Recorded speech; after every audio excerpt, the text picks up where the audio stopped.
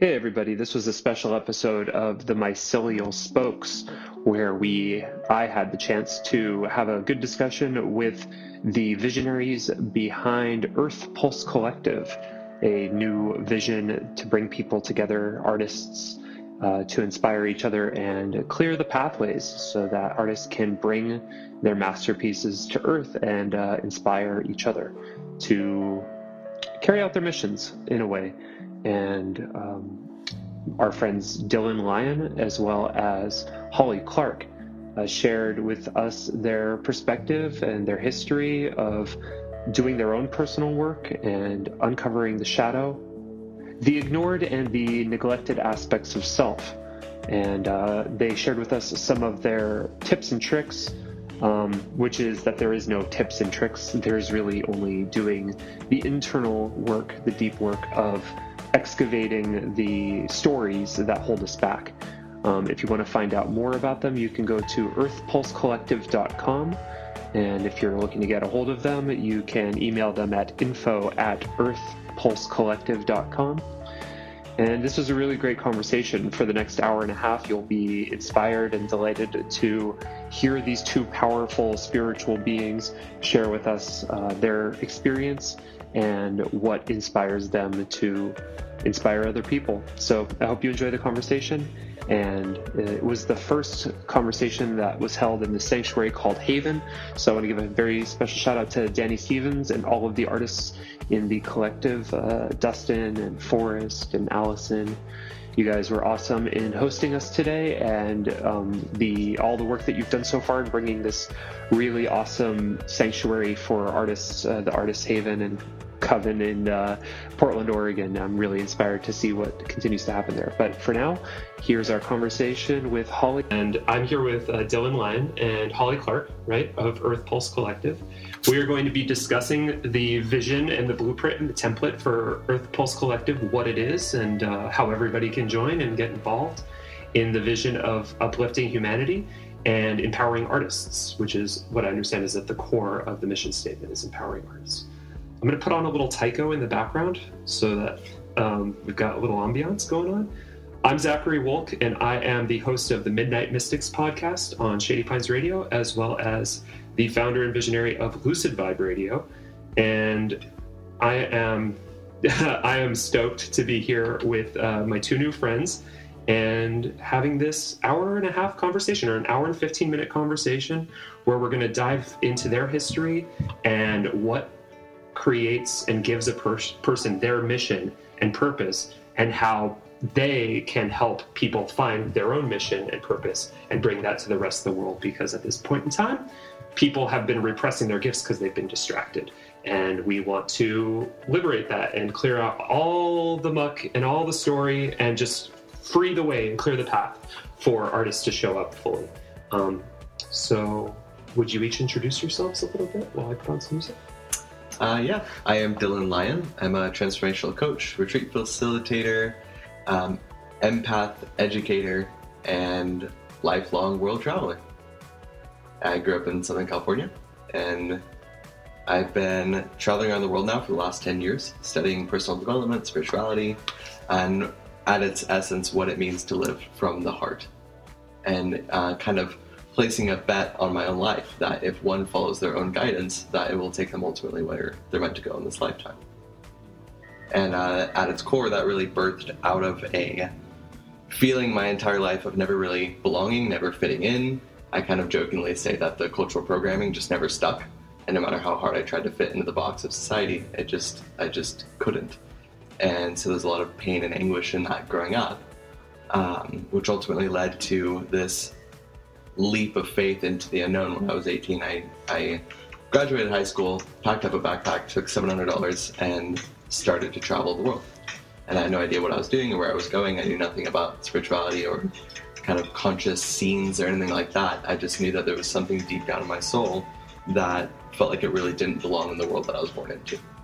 And I felt like I was at this choice point where it was either I'm going to completely surrender like what remained of my spirit, like what part of me still remained intact after an entire lifetime of conditioning. It was either I'm going to give that up in order to fit into the world that I was born into, or I was going to have to completely leave everything I had known and go discover what else is out there.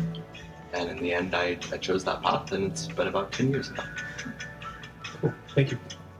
And Holly? Yeah, okay, well, my name's Holly Clark. I was born in Australia.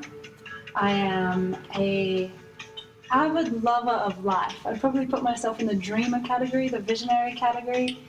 But my journey was really one of feeling like I was trapped my entire life. I always wanted to get out. I always wanted to be free. So there was something inside of myself that I felt like I was on this giant search for the first 20 years of my life, being like, is this my home? No, it's not. Is this my home? Is this where I fit? No. And I couldn't find that feeling of freedom, of fully being somewhere that felt like it was my home and my place. And that ultimately, in a very similar way to Dylan, except we didn't meet each other until much later in our lives, it became so intense that I had to kind of give up society.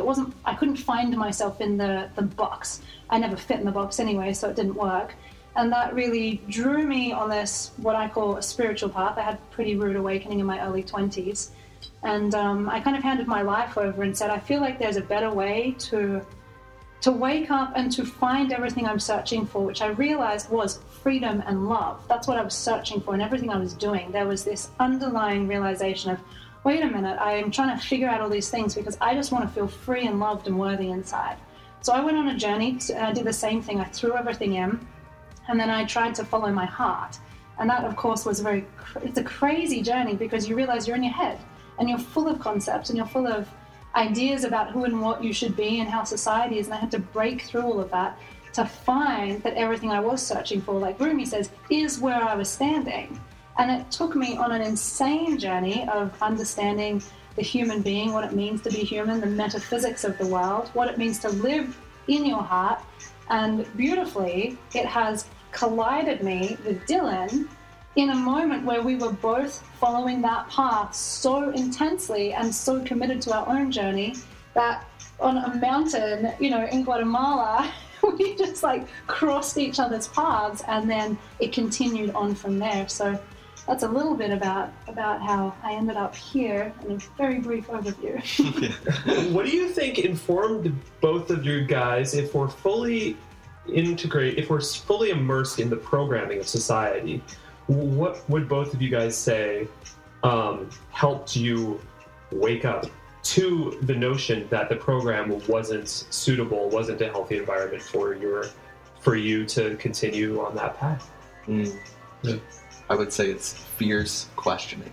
I think it's important for anyone to be fiercely questioning what's presented, because that's where all the answers are. If you're not asking the question, then you're not searching, you're not looking, you're just taking it at face value. And for me, I'm not exactly sure where it came from, but I was that kind of, maybe it was because I was a little bit more of an introvert, I wasn't as external, I was a little bit more in my head growing up. I was thinking a lot, I was analyzing, I was observing a lot, and that led to a lot of deep questioning. And, it doesn't take much questioning about the kind of cookie-cutter thing that we've been presented for it to start to unravel. So with even the slightest bit of inquiry to the mainstream, you start to find all these potholes, and if you follow it down enough, then you kind of start to get into, okay, well, how do I reconcile all of this potholes that I'm starting to find within myself and my own experience? And especially, it can be really challenging when everyone else around you agrees with it, or agrees with what's presented, right? And you're the one who seems to be acting out of character. So there was a lot of that. I used to, throughout my awakening in the beginning, I would go back and forth, sometimes daily, between this feeling of, I must be the one who's crazy, because I'm the one who seems to have a problem with how the world's, functioning in this sense, and everyone else seems perfectly fine with it. And I'm the outcast, I'm the weird one. And so there were moments of that, and then in other moments I started to have this feeling of, I must be the only sane person that I know. And you kind of jumping back and forth between that. And I think it's questions that unravel all of these things. And for me, it was growing up in a family and a society that had an idea of what success looked like. Being intelligent, having the career, having friends, having a partner, having all of these, these ideas of what success is, and realizing that I was intelligent enough to create that life. So there I was studying medicine, I was in the top % of my degree, I lived in a house, I was privileged, I had money, I had a job, I had friends. So based on what society would say was successful for where I was, I had people around me saying, oh my God, I'm so inspired by your success. And on the inside, my relationships were breaking down, my health was breaking down. Every night I'd come home and cry because I felt like I wasn't connecting with something inside of me. And it was that complete opposition and dual experience of, the success, the idea of success, and at the same time, the total and utter destruction of my inner world. And what was happening was it led me down the same kind of path of questioning. Something doesn't feel quite right here. Something doesn't feel quite right. And so that intense level of dual experiences happening inside of my body was enough for me to say, there are cracks in this system. I was like Neo at that moment where I was walking around on Groundhog Day, looking at other people living their lives, looking at myself going, wait, I'm fitting into this idea of perfection, and it feels like shit.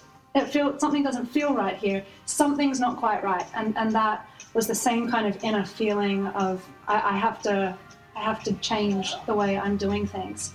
And I started talking to what I call spirit. There was an inner voice that kind of erupted out of that and said, it's time to do things differently. And I said, all right, let's see what you've got.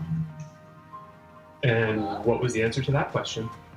The answer to that question in that moment it actually was a small dialogue I had with Spirit that said, it's time to give up everything. And I said, what do you mean everything? And it says, everything. You've tried it your way. Are you ready to try it mine? And I believe now that was my higher self talking to me. And I said, well, what do I do? And it said, give up.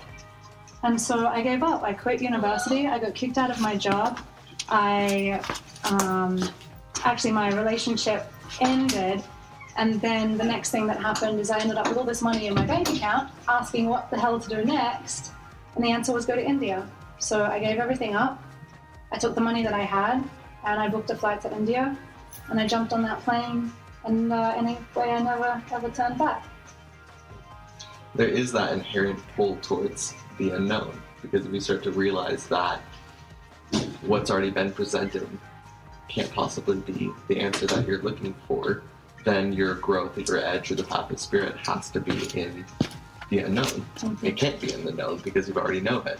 So you kind of have that inherent pull towards you have to take a leap of faith if you're going to try to find an answer beyond what's already been presented and it's already in the known. There is that moment where you've got to give up the known, or you've got to get out of your own comfort zone and step into the unknown, and you actually don't know what's there. So you ask what those moments are. I think for myself, for a lot of people I meet, for a lot of people I work with, those moments that change everything is the moment where you're suffering enough, and usually it seems to be suffering or pain that helps you make these choices, where the comfort zone that you're in is no longer an option for you. It's too painful now. The comfort became painful.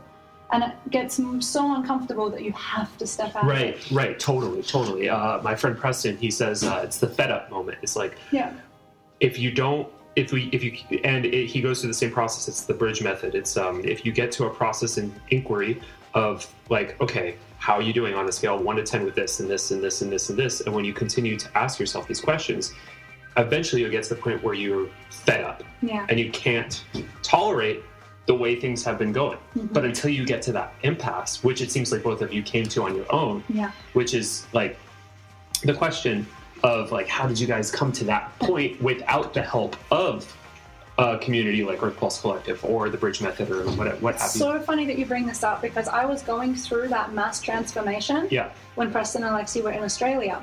And a whole bunch of the community there, the community in Australia, had been doing the bridge and extreme. They'd been going through this, but I never felt the calling to go and actually go through that experience myself, because I was going through it without them. Right. And I don't know how, it's really interesting how consciousness works, because what was happening in my journey at that time is I was watching the community that I was in on the Gold Coast, which is where Preston and Lexi come a bunch of times. They were coming together, and there was people just coming together to do the bridge. And I had people ringing me, inviting me to things because they thought I had done it, which was fascinating. I had about 6 or 7 people being like, it was so good to see you at the bridge. And I'm like, I never went.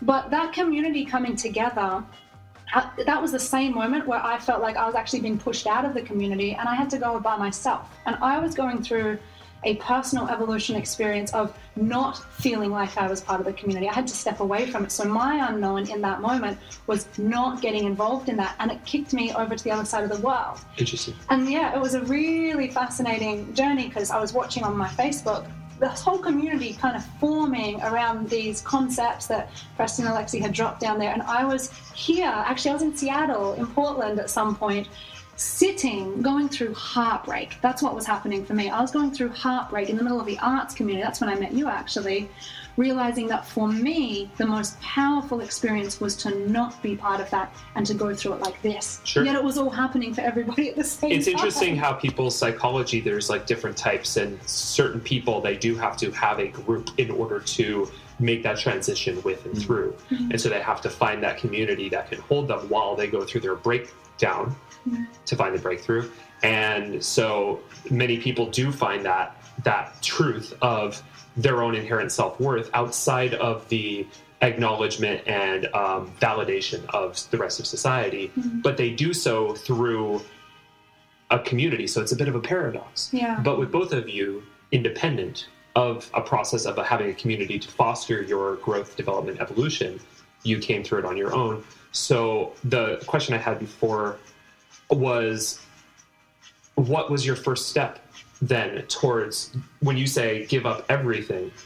So Christopher McCandless in Into the Wild, he, after graduating college, he had that same moment, drove to the side of the road, burned all his money and his passport. Yeah.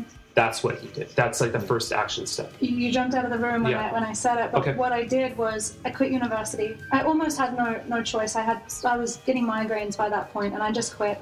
I then quit my job, or it was a bit of a mutual thing. My job fired me. I had a partner at the time. We broke up. It just went boom, boom, boom, boom, boom, and I ended up sitting in my room, actually having my own version of Eat, Pray, Love, because I think there's a very romanticized idea of what comes next, but life keeps going. And I remember sitting in my room, literally for the first time, I could remember talking to God and saying, well, what the hell do I do next? The very first idea that came said, you go to India. So I jumped on my computer, I booked a one-way ticket to India, I booked it straight away, I gave away all my things, and within a month and a half, I was on a plane flying to India, and that's the first step I took.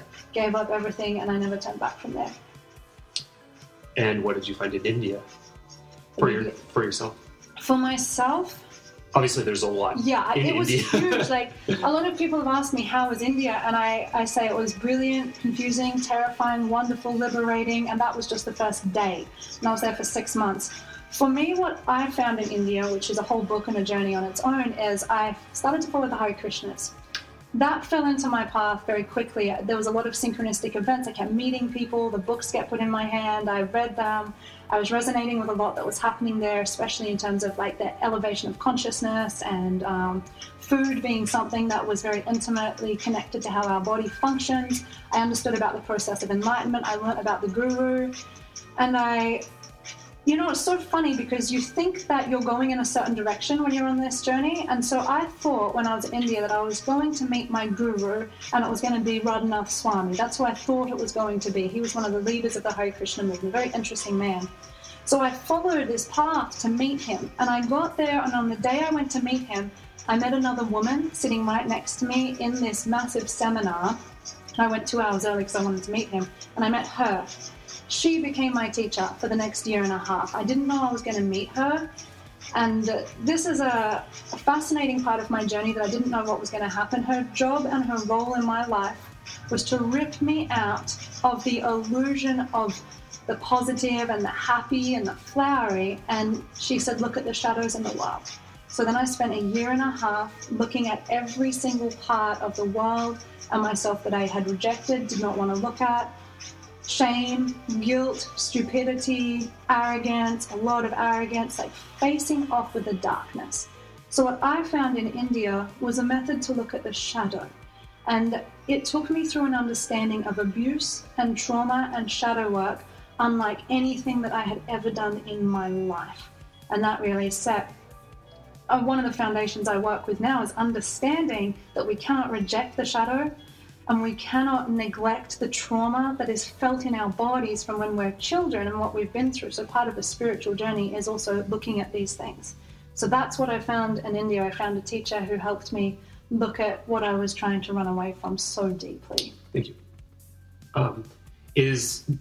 Have you synthesized that inquiry of the shadow into your process and curriculum with Earth Pulse Collective? And what is Earth Pulse Collective? I'll answer that briefly, and then I'll pass it over to Dylan, but absolutely.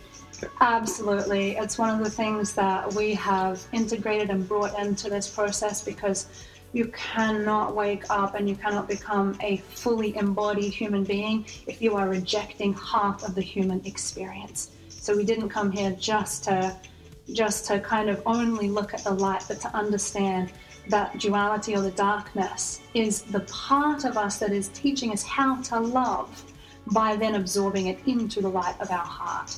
So yes, we look at the shadow, we understand that from many different perspectives. So it's not just the power of positive psychology integration. Okay. Just to gain an understanding. Okay. Yep. And the basics of Earth Pulse is we're a place where people can come to evolve their consciousness, activate their creativity, and step in a place of inner freedom. So we have processes that we take people through that help them realize on the inside that they're actually already free. And then from that freedom, we're able to step deeper into what we're truly here to do, whether or not that's being a healer or an artist or a creator or an entrepreneur, whatever it is, your passion actually is. If we're first free from the inside, then we're free to shift our world on the outside the way that we truly desire. So, when we birthed the idea of Earth Pulse, I was sitting at Imagine Festival with Danny. And what had happened for me in this is kind of where it started, is I had been on a healing journey for 8 years. Understanding healing, understanding enlightenment, understanding spirituality, understanding the guru, and all of that's where my focus and my passion was. And then I stepped into the festival scene and I started sitting with the visual artists. And what I was watching was people in the festival coming and sitting next to visual artists and going through an inner transformation in the visual artist's presence. So I got into a conversation with the visual artists and I said, my God, you're doing what healers do. You may not be aware of it, but you are a naturally gifted healer. And maybe it's because you're tapped into something that is the same space that a healer is tapped into. And when you're truly embodied in that space, people go through transformation around you. And I got into this conversation with Danny, who was the other person sitting with us. He's now on the board as our artistic director. And we were saying, oh my God, art and healing, bring them together. There's something incredibly transformative and powerful in that combination that can help people to wake up. So we birthed Earth Pulse at first, and it's become much clearer than then, but we said, we want to combine art, creative expression, everything to do with art, ancient wisdom teaching, so all the inner work, with emerging technologies. So how can we put together what we're using, technology, the internet, all of this stuff, with primal therapies, which is all of the work that allows people to express themselves, express their emotions, feel their emotions, and ancient wisdom through medicines, maybe depending on which countries we're in, because that was another part of my journey and also the artistic journey. So that's where we started with Earth Pulse. What we have right now, just to bring that into a very clear vision, is that we've basically created Hogwarts. So we have a metaphysical university that we're creating online. We have the processes that we've built up in there, and now we're looking for the Neos, the Harrys, the Peter Pans who are ready to fly, the rebels, the misfits, and the artists, because we understand that these archetypes, the artistic, dreaming, empathic human beings who are on our planet, are naturally gifted healers, whether they know it or not. We're there to lay the foundations and the platforms for them to actually understand their gifts and then to teach other people how to do that. So we're creating a spiritual revolution, but it's actually an artistic revolution. And our team is all artists, and we're seeing that they're the same damn thing. And we're so ready for it. And at the end of the day, I got to just add this in here, I'm so damn excited about it, is what we can see happening, or what I can see happening, is that as artists understand their own self, the art that comes through them is literally how we are going to recreate a new world. That's how we're going to do it. We have to wake up, tap into that infinite space, which is the space beyond this world. We're looking at the higher self, the metaphysical, whatever we want to call that, God, the quantum field. Those visions are going to come through the human being. Then we are going to create a new world. And that is done through the artist, which all humans really are, if they wake up to that fact. Here it is. And so this is what we're doing. This is why artists, this is why healers, this is why now. So I agree with everything that you just said. And I believe that artists are the most important, teachers and artists really are the two most important people on the planet right now, because they are the ones to determine how we as a species navigate the transitions that the Earth is going through.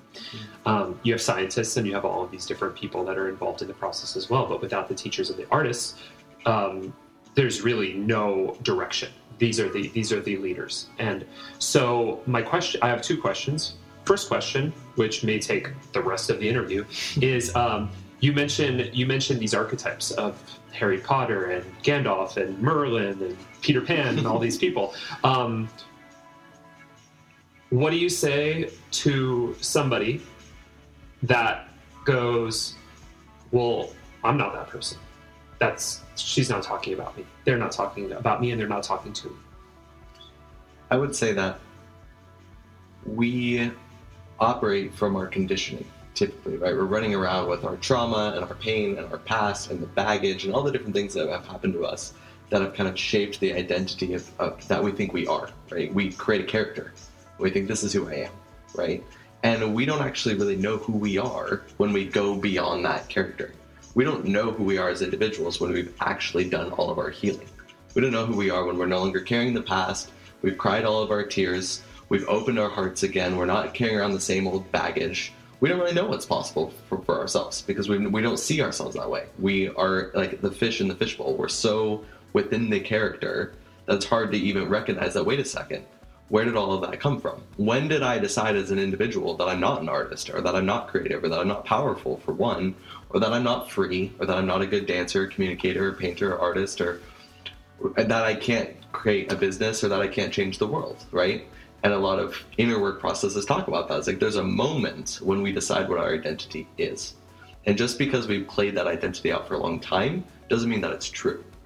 So we sometimes have to go really deep inside of ourselves and reconnect back in with our hearts, and not only just go, what do I know is true underneath all of that? Who do I think is possible that I could be?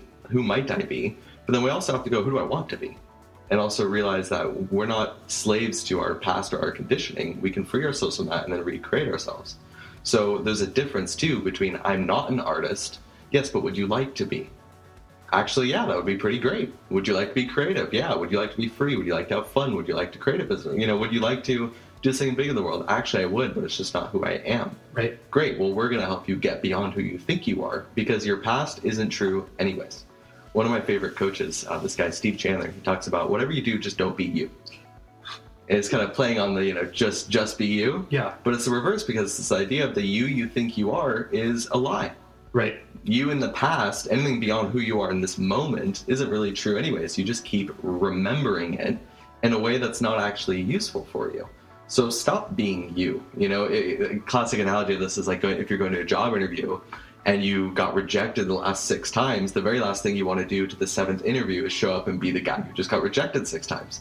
Don't be that guy. Right. Just be fully present to this moment, because in that moment, all that other stuff is in the past. Where is it? Find it. Take it out. Show it to me. Right. It's not actually there. So even that identity that we're holding, it's like, oh, I'm not a painter. Really, if I got you fully present in the moment and put you in front of a canvas and got rid of all that identity and just got you moving, maybe you are. Maybe you could become one. You don't really know. I love this so much, and this is so much creative alchemy, because every time we're together and have these conversations, it wakes up realizations within us, right? And I love this idea. I mean, we're talking to the Neos who feel like the world is, something's not quite right. We're looking at the Dreamers who are like, I know it can be different than this. I really feel that. We're looking for the Harry Potters. But I love this idea of, even if you don't think you are, if you want to be, that's the part of you that knows it's possible, trying to talk through your conditioning. So if you look at that thing and you go, oh man, I wish I wish I could be free. Do you know how many people sit on my Facebook and send me messages and be like, man, I wish I could do what you could do. And I'm like, the fact that you wish you could is the part of you that can. You just don't realize it yet. I'm not different from you. Is it possible to wake up and be an artist?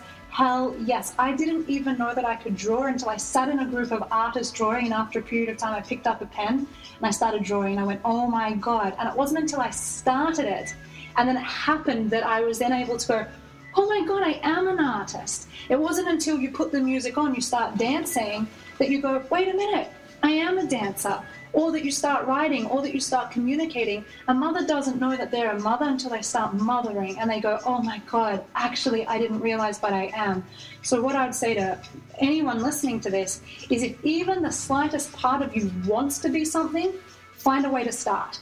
Because the second you start and experience, it doesn't matter how messy it is, it doesn't matter how incomplete it feels, it does not matter, because in the starting of it, in that moment, you realize, wait a minute, I am doing this. That makes me this. And then if you continue on that journey enough, you realize that every single artist, dancer, communicator, guru, spiritual teacher, entrepreneur, whatever person started like that. Every single one of them had to make that jump into actually doing something. And they started at the beginning, they put a pen to paper, they wrote something down, they put some music on, they thought about something, they had a conversation, they booked a call. It does not matter what it was. Actually, it was simple. It was one thing first. One foot in front of another foot in front of another foot. And one day they woke up and went, oh my God, I turned into the person something inside of me knew I was going to turn into if I just walked the path. Can I add one more? This is I love this question. This is fun.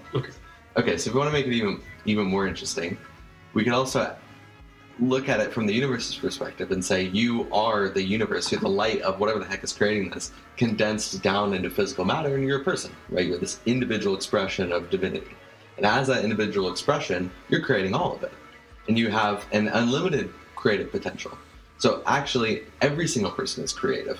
But most people harness their creative energy and channel it into ways of being that aren't fun at all. That character we were talking about earlier, the character you think you are, you're creating it. So actually, you're super creative. You're creating the character, you're creating the one who's shut down, you're creating the one who's not good enough. You're creating all of it. You're holding it up and saying, this is who I am, and every single day, using your creativity to kind of mold the clay and say, well, I'm this. You can even use your creativity to consistently create the identity that you're not creative. Now, look how powerful that is. Because, wow, look how shut down I am. I'm so not creative. That's how creative you are, is that you can create an identity that potent, that whatever you believe becomes true about yourself. That's how powerful of a creator you actually are. So some of it, like when I would do inner work with people and I help them realize it's not about, I need to harness some creative force that I don't have. Actually, you already have it. What you need to do is stop channeling it into beliefs that are completely disempowering. You have plenty of creative energy. You're just using it to hold up the identity that you're not. So we're not in lack of creativity. We're just putting it into places that actually we might not prefer to. And then we go into the preference. It's like where then that preference is originally aligned with this, like the conditioning and the programming as well. What I'm hearing you both say is that we got to start somewhere. That nobody becomes Alex Grey or whoever, the Beatles, the first day, right? And so in order to do that, you have to find a pencil to put to a piece of paper. You have to find a drum to play. And so then people go, well, I'm not worthy. Exactly. I'm not worthy of being that. I mean, and I'll tell you the truth. I run art galleries, but I look at people like Danny. I look at people like Michelle Anders. I look at people like Adam. I look at people like Alex Grey or Autumn Sky, and I go, they're so far ahead. I'm 37 years old. I'm never going to be them. I'm never going to create something that's as inspiring as the tapestries that I have in my house. But I can support the proliferation and distribution of this art. So that's how I'm going to serve my role. Because I recognize the value in it, But I just think that the most efficient use of my time is in helping support them instead of creating my own masterpiece, right?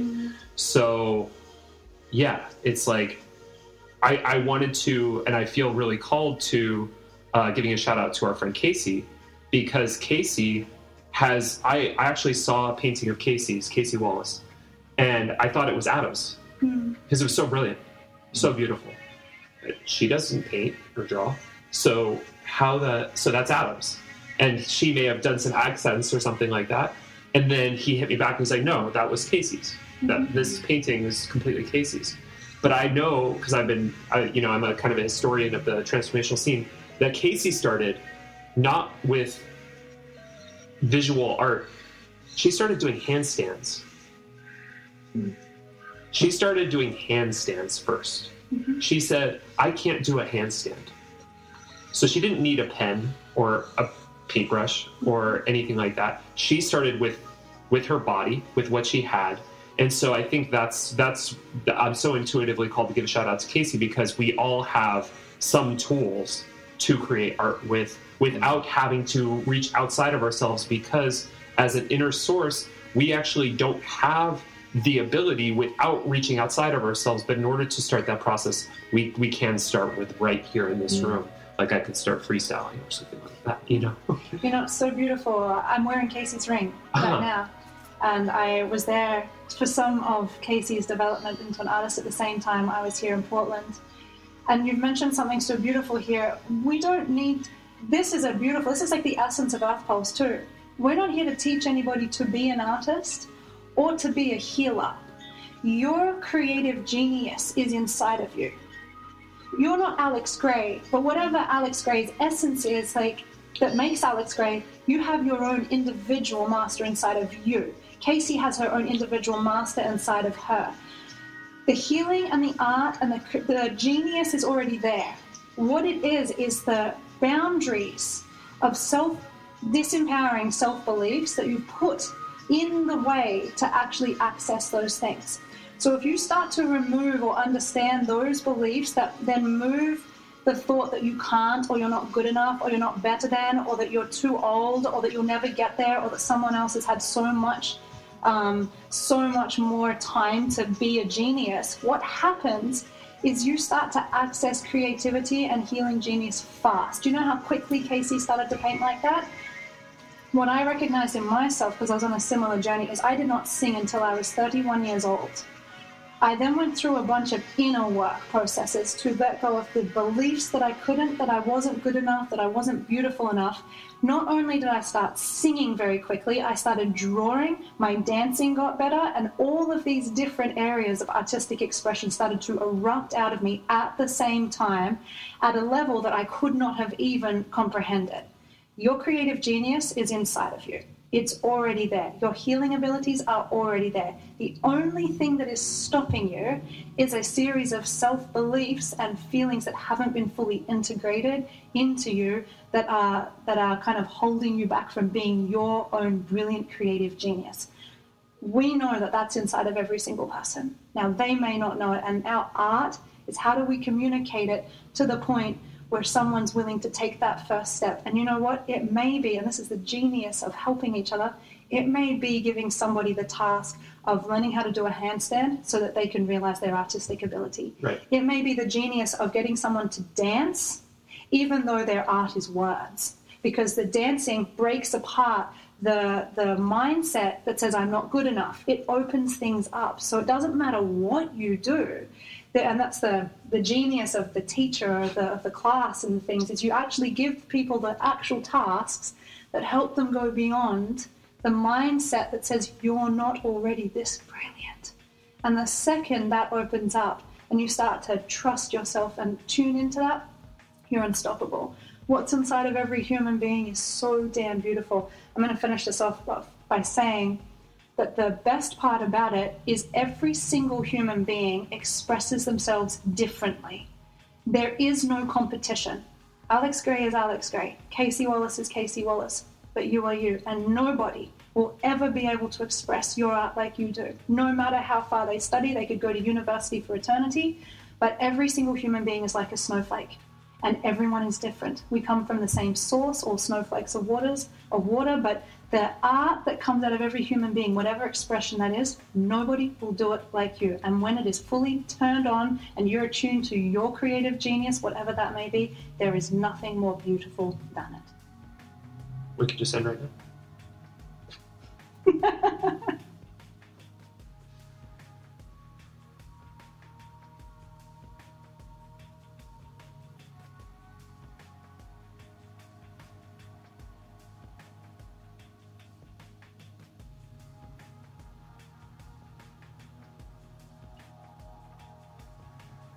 Do you know what's really beautiful about this moment? Because when we turn up in alignment with our hearts, we go through transformation. And we help each other with that. And you can feel it happening right now. We're moving beyond a time where information is the only thing the human being is ready for. What do you mean by that? We don't just want to fill our head with understandings, we want to go through experiences so we can actually feel ourselves change and shift and become more of who we're meant to be. And so we're at a time where we're ready to help each other step into the truth and the authentic expression of our most beautiful selves. We won't change this world through information alone. We can't think our way there. We will transform ourselves from the inside out. And just like we said before, as we evolve and we take those steps forward into ourselves, the beauty that will start coming out of you naturally will help this planet transform into a new world, the world that we're all searching to be in. But we know how to do it already. It's already done, actually. It's just whether we have the courage now to let that transformation happen. And how fast is kind of up to you. So I listened to this amazing teacher by the name of Anna Brown.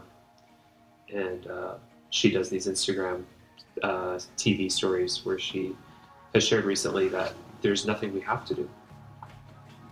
That there's nothing we have to be, or there's nothing we have to change. We just need to accept that we are, it's this cliche thing of we are the ones that we've been waiting for. We are the ones that we are seeking. And people go, yes, that's a fucking great slogan. That's a great motivational poster to have on the wall. We are the ones that we're waiting for. But it exists in that context, and people don't really accept it as their own personal truth that they walk on their path. And so paradoxically, I think the little addendum that's missing is like, there is nothing we have to do. There is nothing we have to change, because we are inherently magnificent and brilliant and creative. And then once we accept it, then everything starts automatically flowing through us, and we become like the instrument that Alex Gray uses to paint his paintings. Mm-hmm.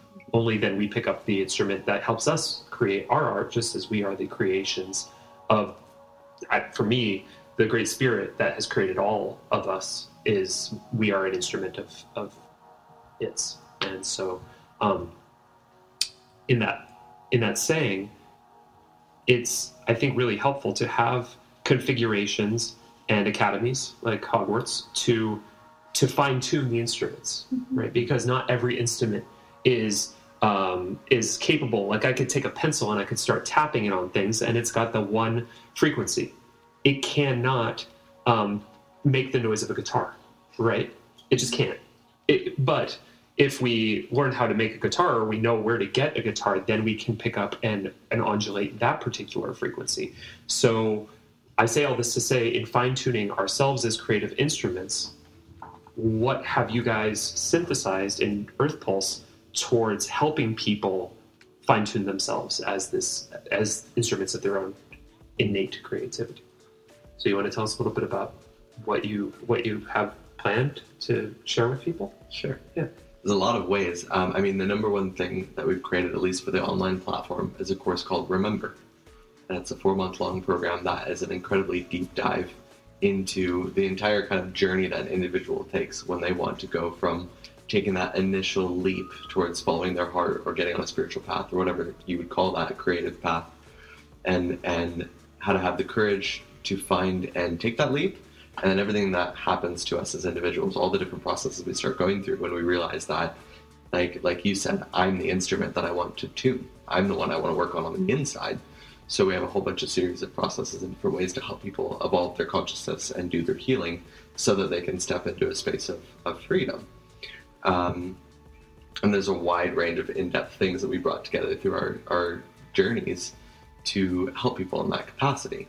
If I had to say kind of two very big general areas of it, one would be this idea of kind of the shadow work side, of the ability to go in and sit with the parts of ourselves that need healing, or sit with the belief systems that are no longer really relevant or outdated, or learning how to get access to the parts of ourselves that we're trying to transform, and have the process to be able to go inside and actually do that alchemy for ourselves.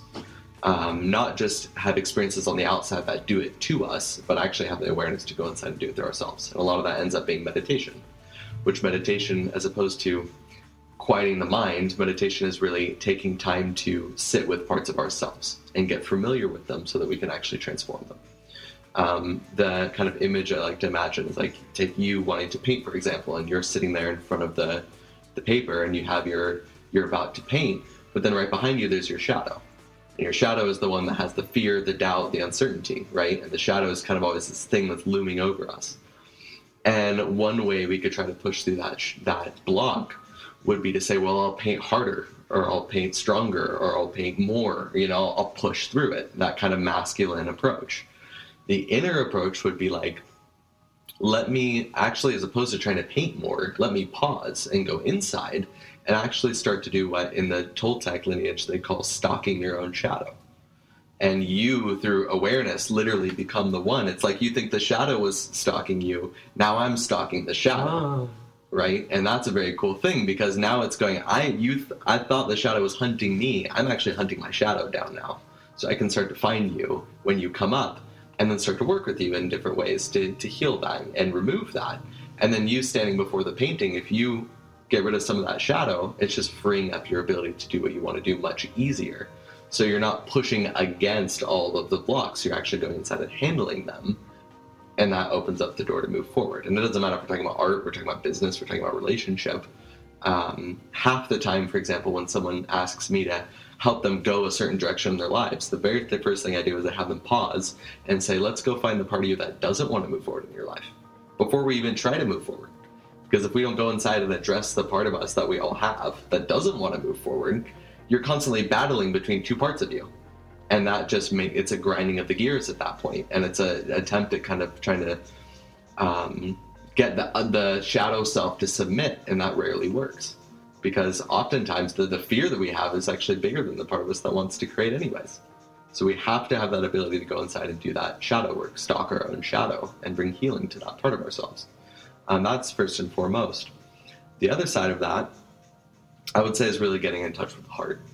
And for me, the heart is our compass. You could call it the soul, you could call it the heart, whatever, but it's the guiding force that is beyond the mind, like the ego that's like, oh, I would like to do this, I'd like to do this, I'd like to do that, all these different things. But then somewhere deep down, there's what your heart is actually trying to guide you towards. And it's like our inherent compass that we're born with. It's this guidance system that's saying, you in school of life as a soul on this planet for a very limited amount of time, you're here to grow and learn certain things and have certain types of experiences. And the heart is that compass that's trying to get you to walk your actual soul's path, like your true path, not just all the different things you might do or mentally think are a good idea. There's an actual deeper guidance about why you're here. And the more that we kind of heal and evolve our consciousness and let go of what we think we should be up to, we actually give our heart permission to be our guidance system again and start going, I'm just going to learn how to let go, let my heart take me where I'm meant to go in this lifetime, and I'll be the supportive guide along the way. I'll guide my body wants to dance. Well, I'm terrified of dancing, but my heart wants me to go towards dancing. Okay, if I have the awareness that says, I'm just kind of the guide for this thing, let me love my body and be supportive where my heart takes me exactly where it wants to go. So as the devil's advocate, Sure. The mind then might say, because it does quite frequently. What if I get hurt, or what if I suck? Yeah.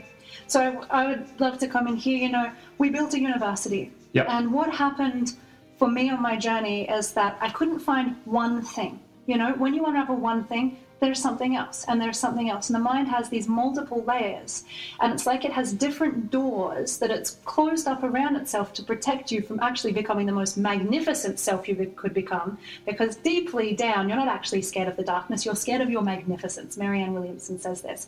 But we have all these layers, this really interesting psychological setup that we have that keeps us in an ego structure. So in the building of this course, and I don't know how on earth this is something that's just always channeled through me, is taking people on a process that meets each one of those doors at the perfect time that they're ready for it. So if you can imagine, we didn't just look at one thing. We don't just look at meditation. We don't just look at relationships. We took every major area of somebody's life and we put it into 32 classes. We start off with understanding the heart's compass, then we look at mind strategies. So let's have a look at how your mind avoids the present moment and why. Let's have a look at masks. What does it mean to wear different psychological masks, and why do you wear them? When do they turn up in your life? And you can start, so that's just class 2. So by this point, you could start to recognize on your journey when that mask of I'm not good enough, I'm incapable turns up, and I've given you the tools in this class for you to go, I see the underlying belief system that comes from that. Now, with awareness, we're then going to give you tools to go in and unlock that. That's just class 2 of 32. Then we move through trauma, healing the inner child, emotional liberation, understanding the mind, psychological processes to create triggers. What is a trigger? How do you take radical responsibility? What are relationships for? Relationships, spiritual gangster style, understanding sex, understanding enlightenment, quantum manifestation, the idea of the law of attraction, how to move beyond that, prosperity, money blocks, everything that we could possibly imagine we put in here, and we built it in a way knowing that once we hit this point, the ego might kick in there. How do we then look at that and then unravel that from this moment now? The beautiful thing about the course is every time you go through a door of your own psychological, I like this idea of okay, imagine all these doors in front of you. Every time you kind of go through one door and you say crack unworthiness, you make peace with that, the game changes. All of a sudden, the way you see the world changes. And so now there's different tools and different methods that help you play on this level. Then the next door opens and the game changes again.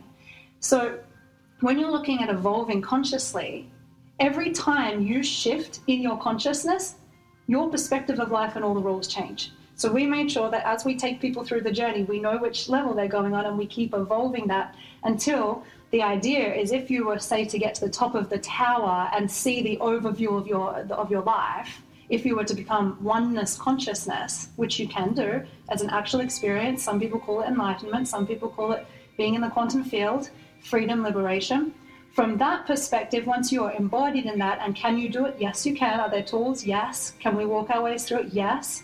You can then actually shift through all the other layers of consciousness easily. You can understand that multiple different levels of consciousness in the game are happening at one time. I know I'm getting complex here for a minute, but the next part of our course is to train people to help other people to do this. So what you can then do is you know which level they're playing on. I assume Bodhisattva. Exactly. Yeah. So if someone turns up and you can see they're struggling right now with the belief of I'm not good enough, you know what level they're playing on, you can shift down to that level, you understand the tools, the methods, and exactly what helps at that level. So you can meet there. You absolutely do. It's not just about, there's beautiful ways, there's many different teachers. You don't want to stand at the top and say, come up here. People don't get that half the time. It's very complex in the mind. But you can go down, sit on that level and go, I know where you're at. Going straight into oneness consciousness right now is not helpful for you. This is the moment where we find the inner child that's sitting in the corner, struggling with not feeling good enough because when they were 3 years old, they were neglected, and we've got to go find that child, and we'll play this game right now where we use the archetype of the inner child. We'll go find them. At another level of consciousness, that inner child becomes the magician that you go find to look for wisdom. So it depends which level. We're talking in Hogwarts here. We're talking about the magic of consciousness. Well, I'm seeing wires that are knotted in different spaces because our ancestors passed along epigenetically their own trail back to the Big Bang or beyond that. And along the way, things, the natural path of existence and freedom of like, what's that? The inquiry, like natural inquiry. What's this? I'm curious. Like, is this something that's going to make me happy? Is this a food that is going to taste good? And then certainly along the path, our ancestors got wound up and tangled in these knots. So what I'm hearing you say is, instead of just necessarily saying, well, it's still working, the electricity is still flowing through it in some kind of a way, or a hose is probably a better analogy for that, then we go, where is the kink in the hose? Where is the knot in the wire to focus on that particular position in the consciousness that the person that we're working with? Because another thing is, like, are either two of you, do you consider yourself ascended masters that have no more work to do? Because because I certainly don't. Let's start there. Speak for yourself. Continue. No, but I think our relationship to the whole thing can change dramatically. I do believe that, like, when someone starts their healing journey, most people carry around some type of subtle belief system that this healing journey never ends. It goes on and on and on and on and on. And there's always another layer, and there's always more to do. And there's a stigma around, like, admitting to yourself on a deep level that actually I don't think there's that much left. Like, I've been working really hard, and I think I'm starting to reach a certain point. And no one's allowed to say that. It sounds like ego when you say it. But the reality is that I think that we're at a point in the collective consciousness that we're ready to start to end this kind of practice round of I'm healing, I'm working, I'm healing, I'm working. Because that's, if we don't ever kind of get beyond that, then it's like, what's the point?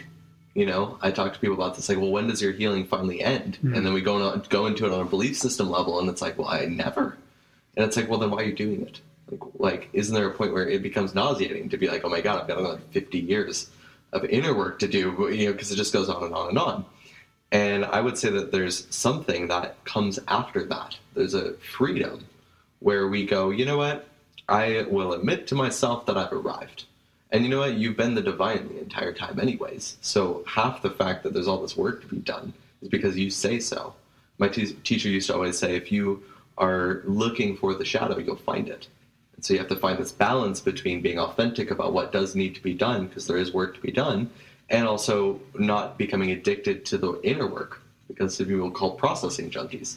Well, there's always another layer. Well, great. If that's where your creative focus is, that's exactly what you'll encounter. So there's an interesting kind of blend there. I think that as we start to reach the end of our kind of healing process, two things happen. One, yeah, there's not that much more to heal, and we're much more interested about creating, which is why we talk about, well, what's left? What do you want to do once you're done doing your inner work? You want to create art. You want to help other people. You want to be a healer. You want to be a space holder. You want to have fun. You want to celebrate life. You want to dance. And that's what life becomes about. It's something completely different when we stand in the new world, when we stand on the other side of our individual awakening process. That doesn't mean that we don't have moments where we go back and forth. And kind of like what Holly was talking about, so there's all these different levels of consciousness. And it's not a linear line of, well, I went through all of them and now I'm out of it, so I must be an ascended master and that's the end of it. I would say it's more about having, what true freedom would be, is to be committed to being on your human journey and saying, hey, I thought I was free of all this, but guess what? Here's another layer of pain. But true freedom is awesome. I'm completely willing and excited and ready to go be with that part of myself and bring love and healing to it. And the freedom is when we can go through all the layers, any moment when it's necessary, and just be with it. And understand that that doesn't mean anything negative about you. It just means you're a human being, you're on a journey, be with every single part of you and actually love it. And then, yeah, you're still growing and evolving, but you're not really working because it's not this horrific thing that you found another thing about yourself. It gets kind of exciting because you realize, wow, look at that. Like, you know, it's almost like, wow, look at that shadow, or look how unconscious I was. I didn't even know I didn't even know I still had that. That's amazing. And by being with it now, I get to grow and evolve even farther. And that's beautiful. So if anything, it's less of this, like, now I'm all shiny and perfect, and more like a shift in how we're relating to our greatest wisdom, and then the part of us who's very human and make mistakes and is growing and evolving. And I want to say something about this idea of ascendant masters. I'm sitting here really thinking about this. The ascendant master archetype is still a projection of our consciousness that we set up in a grander scheme of things as a benchmark of something that we would love to become. An aspiration. And at first, with this journey of separation, we needed to put all sorts of different characters within inside of our spectrum to be able to understand the spectrum. We have people who represent the what we would call the lowest of the low, or the darkest of the dark, the most unconscious, and then we have these ascendant masters and angels, right? Part of the integration process is to start to believe that the lowest of the low, the demons, because we put all of this out there, right? We've got our demons and the darkness. You look in spiritual philosophy, we've had this for all of time. We've always had the demon and the God in some way, in some form. So both the shadow and the ascendant masters and the angels are both aspects of ourself. And what we're doing with both of these things, interestingly, we reject both of them. The ascendant masters is too high for us to comprehend and say that this is us too. And the demon we don't want to be either. What happens on a process of integration is you start inviting both of them in and realizing that you're actually the container in which both of those things arose. So you ask, am I ascendant master? Yes, of course. So are you. There is no other answer to that. If you think that you are not, you're still working in separation consciousness. What's happening right now is our body and our consciousness is slowly catching up to the fact that, yes, we are all of it. But the slowness of it in the 3D reality is slowing us down, teaching us how to stop, and exactly what Dylan's talking about, actually love the body's journey along the way. So how do you integrate not feeling like you're good enough? How do you integrate the shadow? How do you integrate the light? And because of the slowness of it and the journey of it, our body is actually training us in the greatest academy of all, what it actually means to embody unconditional love. Because unconditional love is the total acceptance over a period of time of the fact that you are all of it. So that would be my take on the Ascendant Masters. The interesting thing is a lot of us need to create Ascendant Masters. We were just listening to this yesterday, or angels, because that's the only way right now that we feel comfortable in communicating with the higher part of ourselves. We're not yet at a point where we're so worthy within ourselves that we believe we are that. I don't have Ascendant Masters, and even God, that spirit I talk about, I'm at a point where I know that's me. I already know that's me. The masters are me. Is there different levels of consciousness? Is my body still integrating and fully becoming embodied in that? Yes. But I'm not in my mind using that as a way to think that I'm somehow incomplete, broken, or not healed anymore. It's just a process of integration to continuously fall into this. And you said it as well. You don't just become that and it's finished.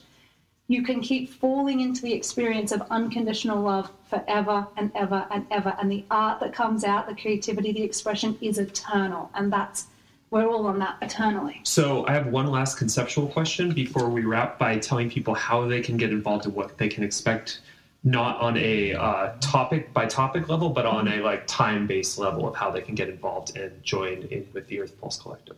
My question to each of you, starting with Dylan, is something Holly was saying was that Marianne Williams had said that people are not afraid of their... Can you repeat that? People are not so afraid of their darkness. It's their greatness. It's their something in this magnificence. They're afraid of their greatest magnificence. Why do you think that is? Why are people more afraid of their greatest power than their weakness and their shadow? Your greatest power is fucking terrifying. It's so far beyond what we're used to relating to who we think we are. Like the responsibility of it? I wouldn't even say the responsibility of it, because the game just goes on and on and on, right? I mean, the universe is infinite. Sure, you could create responsibility, and I think that's a healthy thing to do as individuals, but to say that I have this responsibility to, I think that's separate. But because everything that we've been brought up as, who you are, who you think you are, again, it kind of comes back to that story. Your greatest you transcends the complete story of who you thought you were. And in that kind of, I'm stepping into my greatness, your old self dies. That's it. And so, and when you have those moments where you connect into, holy crap, I'm the universe in a human body, and I'm literally infinite, the old story of you as this tiny character who is a little kid who's getting shut down, and then you're a weird adolescent teenager, and then you're a struggling. All the different human journey just explodes on itself. It literally cannot contain the essence of our light. So that's the part of us that dies. And for whatever reason in our human journey, that's the part of ourselves that we have a much deeper relationship with our shadow and our smallness than we do our light. It's rare that we ever really allow ourselves to feel our light. And it's much more common that we have everyone has some relationship with you as the one who's small, or you are the one who wasn't good enough, or you as the failure. You might not like that part of yourself, but is it your greatest fear to go sit with that? No. You know it pretty damn well, just by being a human being.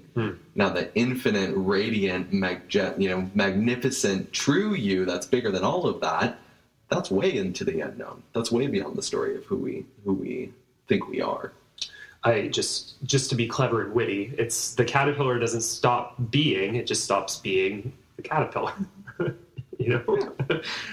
Why do you think people are more afraid of their greatest potential? Your question is packed with more than you realize. Because if we came to this planet and we just woke up immediately, the game's over. We came here to experience the opposite so that we could wake up to our greatness. Fear of our greatness is the only mechanism we had to experience duality. So we needed to shut ourselves down and be terrified of our greatness so that we could experience our smallness. Because the most liberating thing a human being could do is give up their smallness and realize their greatness. But fear is the only mechanism we had to go in the opposite direction first. So it is a part, an outshooting of our greatness that we created what we could call one definition of the ego structure, the fear of who and what we are.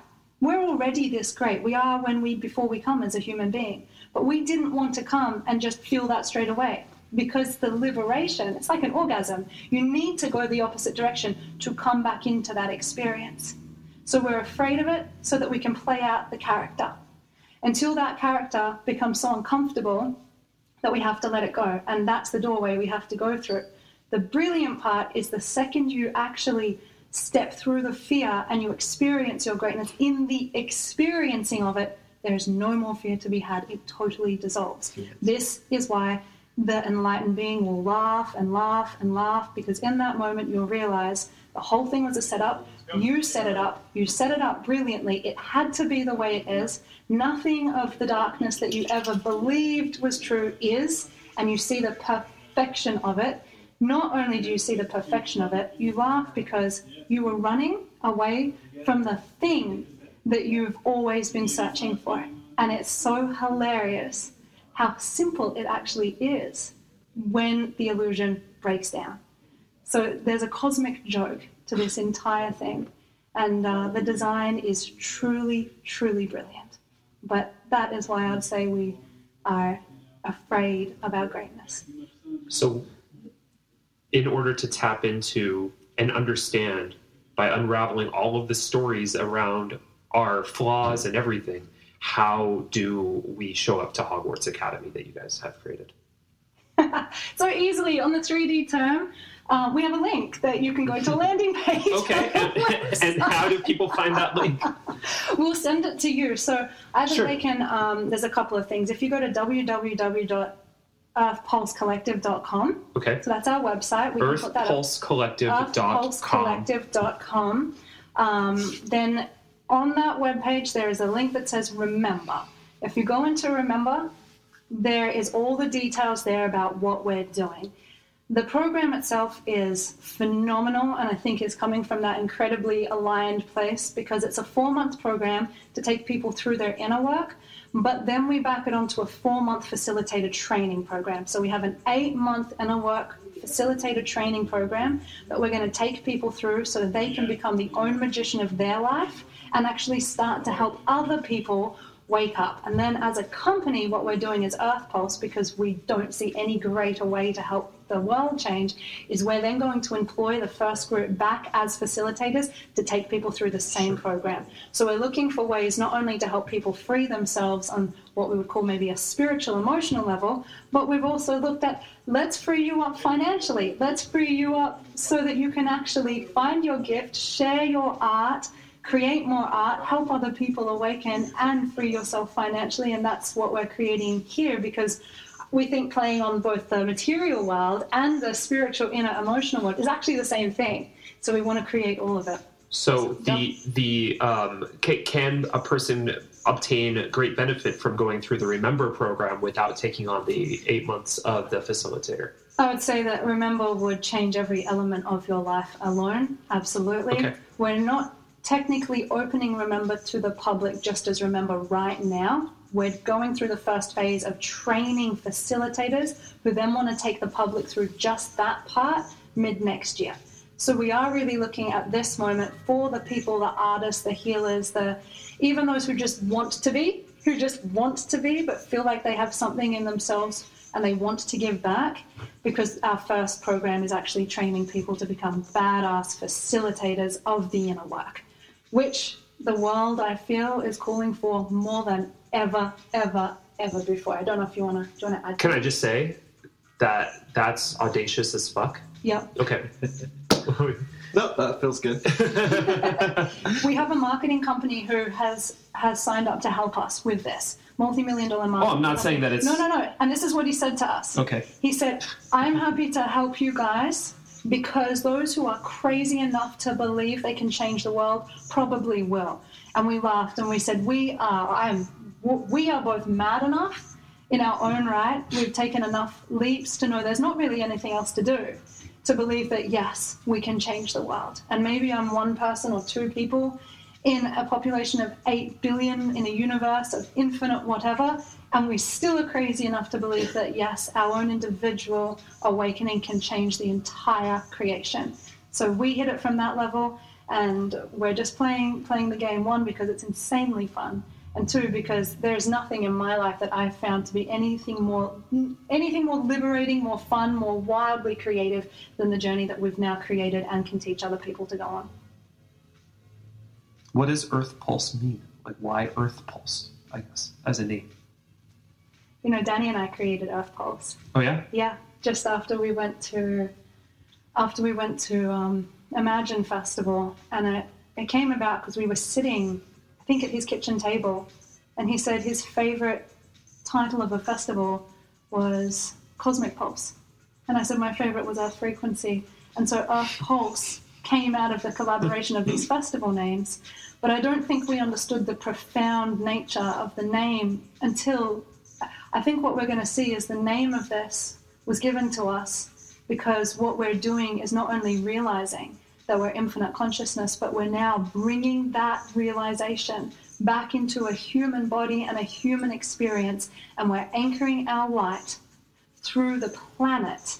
And so through that planet, like mycelium, human beings will be like mycelium, and we will activate the planet in that way until that frequency is touching everything in this whole world. And I think what will happen is we'll go into a transcendent planet, which means we'll start creating a new world at rapid rates in ways that we can't even imagine as the consciousness evolves. So we wanted to embody it. We wanted to bring realization back to the planet. It's not up there and out in the clouds. It's beneath our feet in this planet with Mother Nature, being intimately connected to all things. So that's that. I don't know if you want to bring your own realization or understanding. Yeah, what is Earth Pulse? When you hear Earth Pulse and you realize that this is the mission you're serving, how do you, what is your response to when you hear Earth Pulse? What comes to mind? Yeah, the image is always like if the Earth had a heartbeat and it's pumping that blood through the network of the planet. It's the same thing that Holly shared. It's moving that energy where we start to realize that we're all connected. There is no distance between any of us. And so as different people all across the globe have their own individual awakenings, the impact that has collectively is massive. And part of the thing that I love about what we're doing is that we're bringing together all the different ways to help people wake up for themselves, but we're not telling people what to do once they wake up. From there, you do exactly whatever the heck you're meant to do, whatever your calling is, whatever the pulse inside of you is guiding you towards. Because once you've done that, you'll impact the world in a massive way. If you realize you're free, and you're free of all of this, and what's left is, well, let's get crazy, and let's actually get in the body and have even more fun being this weird individual, character creature thing. Let's get more passionate about it because I'm free of it. And from that place, people will do all different kinds of crazy stuff to help the world. And we don't really get to know what it is. That's the fun. It's like when thousands, millions of people keep waking up and doing what they're actually here to do in all different, avenues of life. It's an immeasurable impact that will ripple throughout the world. Yeah, it's exponential. And I just want to add to that, because what I'm thinking right now is people are starting to message me and tell me what they think Earth Pulse means to them. Mm-hmm. So they're like, I heard Earth Pulse and it's really resonating with me, and then they give me their definition. And this is really what the collective coming together and creating a new world, I believe, looks like. I'm not here to define Earth Pulse. And maybe Dylan isn't either, but we have our own understanding. But what will happen is the collective is going to turn up, and through their own expression, they're going to create what Earth Pulse is. Earth Pulse is a vision. It is a potential. What it actually becomes will be determined by the individuals who turn up, wake themselves up, and add to this art piece. Earth Pulse is a collective art piece, and we don't know the magnificence of it because that will be determined by every single individual who turns up along the way and shares their art with it. So I'm just as excited as anybody to see what it turns into. The only thing I do know is that it is being created from a place of absolute unconditional love, because that is the essence of this project. So whatever it turns into is an expression of that love.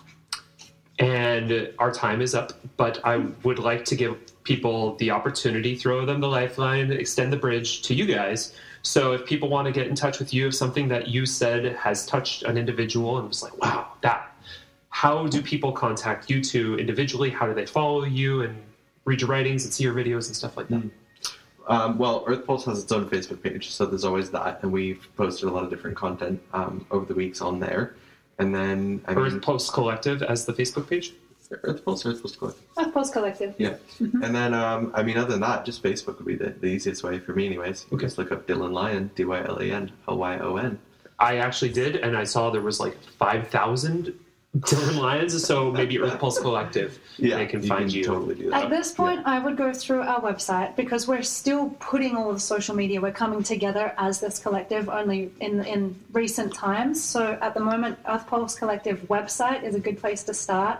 My personal Facebook is where I'm putting out a lot of my own content at the moment. So that's Holly Angela Clark. I'm really happy for people to send me a friend request or a message. Like if someone finds me and they want to send me a message, a voice message, I'm super happy with that right now. There's an email that is on the website, which is info@earthpulsecollective.com. info@earthpulsecollective.com. Yep, info@earthpulsecollective.com. If anyone has any questions or they want to share anything, they're welcome to send an email. We're still in charge of our email, so we'll see everything that comes through there. That's a really good way to get in contact with us. And so we're on Instagram as Earth Pulse Collective as well, but we're building our content around this. So our individual Facebooks and that email right now is probably the best way to contact us. Cool. I have the responsibility of saying that I was a little remiss in not mentioning and asking you guys about the Jedi Council that is already on board with supporting everybody. We mentioned Danny, but I do know that you guys have a whole host of experts and council and amazing healers that have already joined the collective to help support the people that are coming on board. That when you say like the different stages and steps of the process, that there's support that's coming in. So for anybody that's interested in seeing who else is already on board and signed on to facilitate, then you can go to the website and click on the link to see the whole host of people. And I wish we had a little bit more time to give us an opportunity to gather together again. So thank you guys for spending your afternoon with me. And I hope that we get to do this again soon with some video and invite other people into the collective conversation as well. And I'm excited for you guys to start your own podcast. Yeah, I was going to say we're super excited to start our own podcast so that we can start having meaningful conversations that I think a lot of us are ready to have. So Thank you so much for your time. Yep.